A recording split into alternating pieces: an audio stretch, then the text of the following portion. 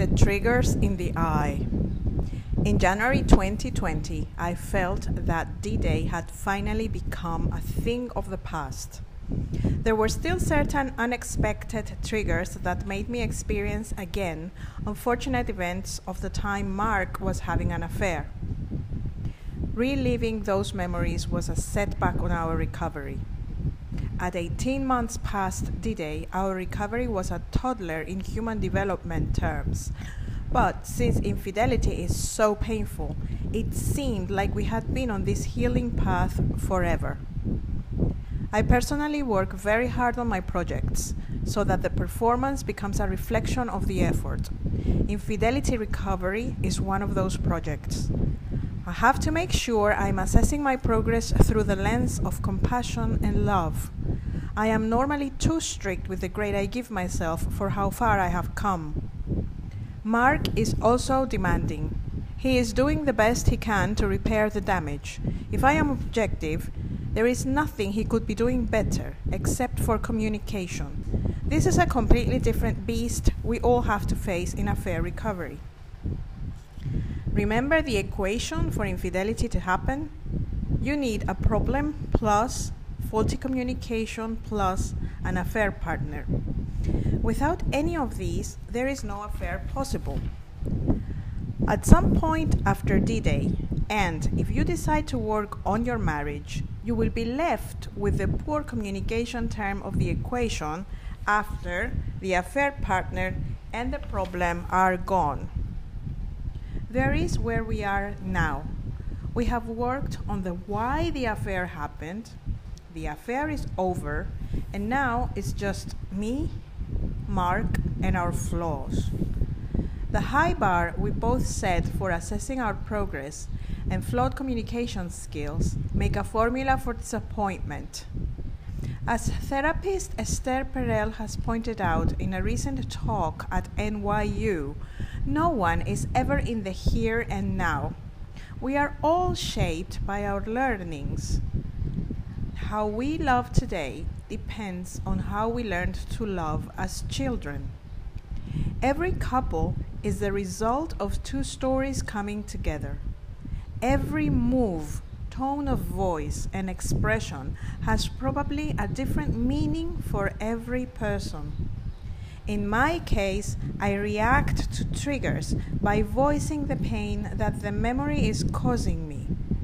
My husband interprets my reaction as a dismissal for all the repair work he's been doing. We are getting over the vicious circle faster as we heal and create new memories together. Still, I wish I wouldn't react to triggers the way I do. Even though my outbursts are less intense, less frequent, and shorter-lived, I feel damaged and unworthy. Mark also feels hurt. It takes time as a betrayed spouse to acknowledge that the betrayer has the right to feel pain. Most of us feel that they should work tirelessly without any fuel until they repair the damage they have caused. When my husband reminds me that he has feelings too, I mostly dismiss his plea for compassion with a statement in the lines of, "Well, you made your bed, you know." He spent a lot of energy thinking of ways to avoid triggering me. After all these months, he was still clueless as to how to better do this. We have both realized that there is no way to prevent triggers because so many everyday situations can be triggering. Once an affair is revealed, even seeing any person or child who might resemble a member of the family of the affair partner can remind us of the affair. Smells, seasons, vehicles, routes, events, and pets are only a few of the things that gain a whole new meaning post-D-Day. Mark and I have improved our communication skills. We have sat and talked about topics we never touched before D-Day. We understand that we speak different love and life languages, and we cannot assume the other will translate every encoded message before giving it his or her own interpretation. I must acknowledge the triggers before they completely detonate. Sadly, I will have to decline nice invitations until I feel that they do not remind me of my husband's affair. It is impossible to predict all triggers because they depend on my emotional state at a particular point in time. I suppose that being triggered helps in healing from that particular reminder. Perhaps we have to decline invitations or avoid certain situations until we feel that it is not worth missing out on certain events for a memory of a painful event that is now in the past. Until then, I will continue to decline and to detonate accordingly. Mark will continue to live with the uncertainty of what will trigger or not trigger me every day. And we have to lower the expectations for a quicker healing because we are doing extremely well. We have come a long way since D-Day, and we should give ourselves credit for our personal growth.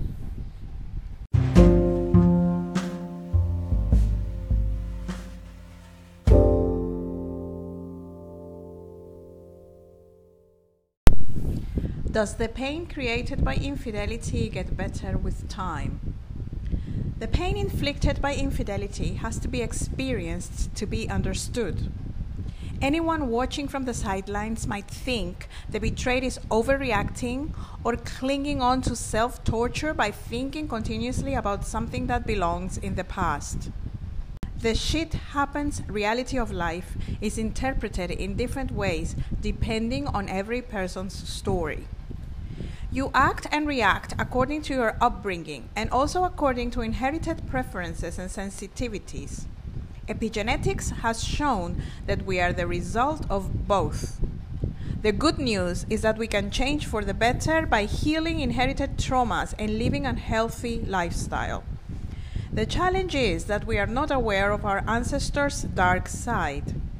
Very few families will discuss their shortcomings during gatherings. So most of us live unaware of that uncle or aunt who suffered a mental condition or even an incurable disease. The severity with which a spouse's betrayal is measured also varies, depending on the beliefs of the community we live in.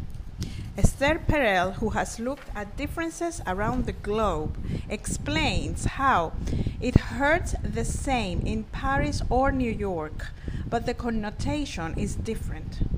Some cultures are more open about infidelity and accept that it's not a deal breaker, whereas others attach a huge moral trespass to it. One of my Twitter followers didn't accept that the chaos and the pain created by infidelity gets better with time. She explicitly wrote that I shouldn't give fake hope to those who have discovered infidelity more recently than us. She disagreed with the statement that it will get better with time. That's fine, we are all entitled to a view. There is always a possibility that it will not get better. But people are looking for hope on Twitter. It was very important for me at 6 months past D-Day to know that there were other tweeps that had recovered from infidelity and were happily married to the same person years later. Hope is not fake. It is a source of strength to carry on. Nothing can change the choice of a spouse to cheat. What's done cannot be undone. Time helps the betrayed accept what has happened. I knew Mark could be tempted into having an affair. Working long hours, career-oriented, handsome, and charming are only a few of the words that describe Mark. Add midlife crisis and career challenges to the equation, a third party willing to fuck a married executive, and there it was. I had to decide what to do. I decided to work on affair recovery.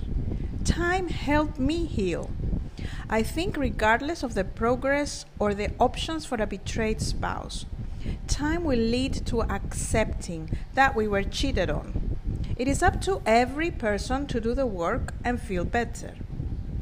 When it doesn't get better, there are chronic conditions, mental problems, clinical depression, addictions, personality disorders, and physiological malfunctions that we would have to face even if our spouse wouldn't have cheated. Those conditions do not allow us to feel happy regardless of infidelity. Sometimes infidelity acts as a means to become aware of an underlying health problem. Nobody recommends infidelity as a diagnosed tool, but if it happens, we can use it to treat our health issues in the same way we use it for personal growth. This is something too painful to digest and too ironic to accept. If time passes and you are doing your recovery work on your psyche, but you don't feel any better, there might be a physiological underlying problem you haven't spotted. A general medical checkup is probably a good place to start.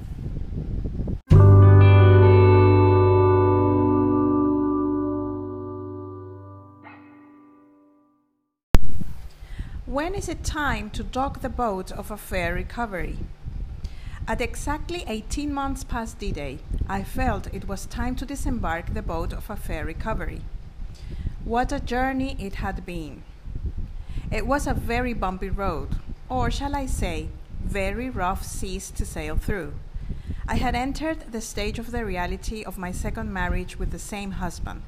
A husband who bears the same name but has been forever changed by this experience. And so have I. What's next? It is time to apply the techniques for better communication that we have learned from the trauma infidelity causes. We are embracing a new marriage based on a choice we both made to commit to our relationship. Trust has taken a new meaning for me. I can only hope that what I see is what is, and I am certain that I will be okay if I'm betrayed again. I'm ready to live every day at its fullest. I am grateful for this second chance I am giving our marriage and our family. Is there anything to add? My blog, sailingthroughinfidelity.blogspot.com, has been a tool for organizing ideas, feelings, and information that helped me recover from Mark's affair. It brought me close to other betrayed spouses and some remorseful and unfaithful ones who have shared their experiences with me. I will forever be grateful to the blogosphere and social platforms for bringing us together. We shared resources, stories, GIFs, and helped each other brainstorm while reminding ourselves that we are not in this alone. The universe of pain is real. I don't have anything to add regarding affair recovery. Every person heals in their own time and way. Sailing Through and Beyond Infidelity. Sailing Through Infidelity is the first book of the series. It tells the story from suspecting to discovering and the first 8 months past D-Day. It has resources that help me sail through the initial fog and confusion. Docking the boat of affair recovery. 18 months since the affair stopped and 15 months since we decided to work on recovery. It finally feels like I have learned the theory of how to heal from the trauma of infidelity. It is time to apply that knowledge and start living again. I am scarred and a year older, and I have learned compassion towards myself and those I love. I truly hope my experience has kept you company in this painful business of affair recovery. Remember that when nothing else works, you must focus on loving yourself. I'll see you around on the blogosphere. Valentina, February 2020.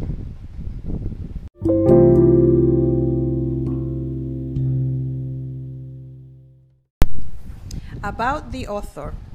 You can connect with Helen Tower on Twitter as SailingInfidel1 and on Instagram as Helen Tower Stay Calm. You can find her articles on Facebook at Stay Calm Through Infidelity with Helen Tower.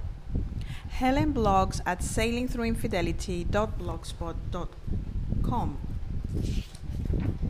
Get the ebook and tap on links. If you purchase the printed version of the book, you can download the Kindle version for free from the same Amazon marketplace. It will give you access to all the links that take you to the videos and websites included here.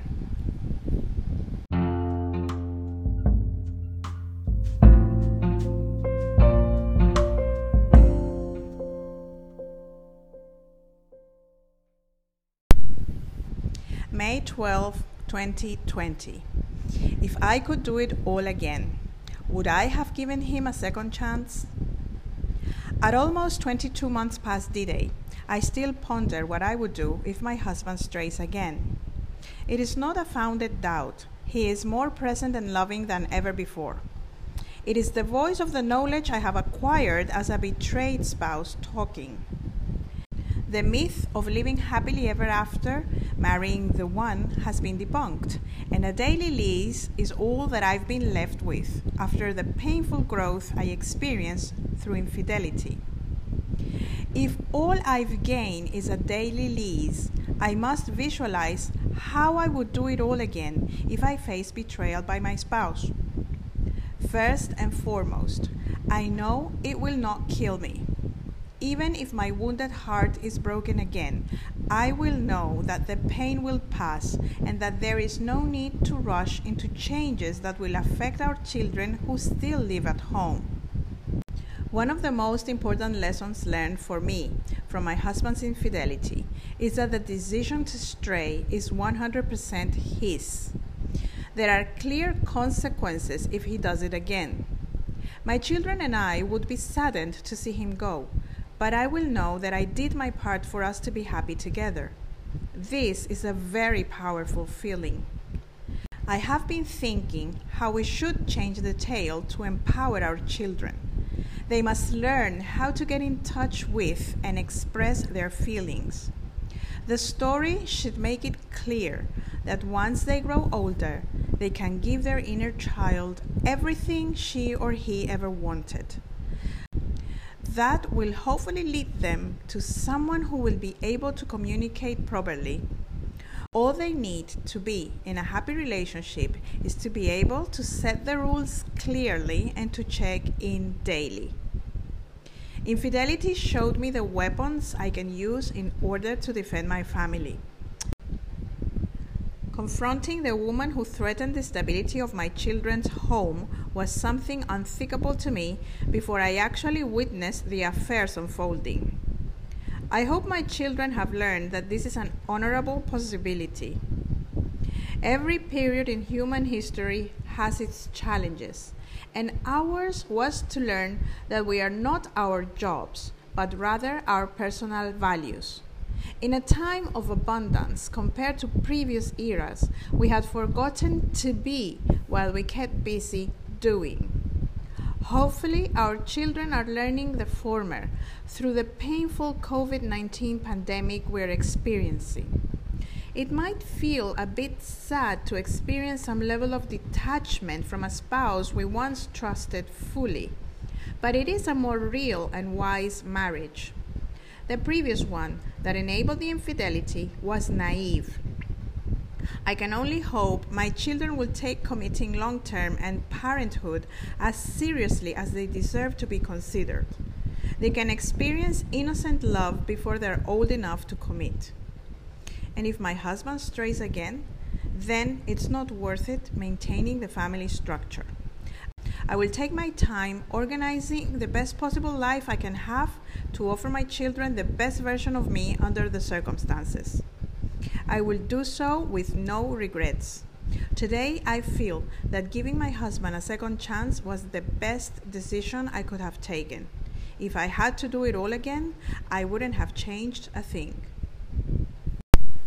If I could do it all again was an article on my blog, sailingthroughinfidelity.blogspot.com. Remember, you can send me a voice message through Anchor or Spotify, or connect with me on any of the social platforms as I stated before. Thank you so much for listening. You are loved.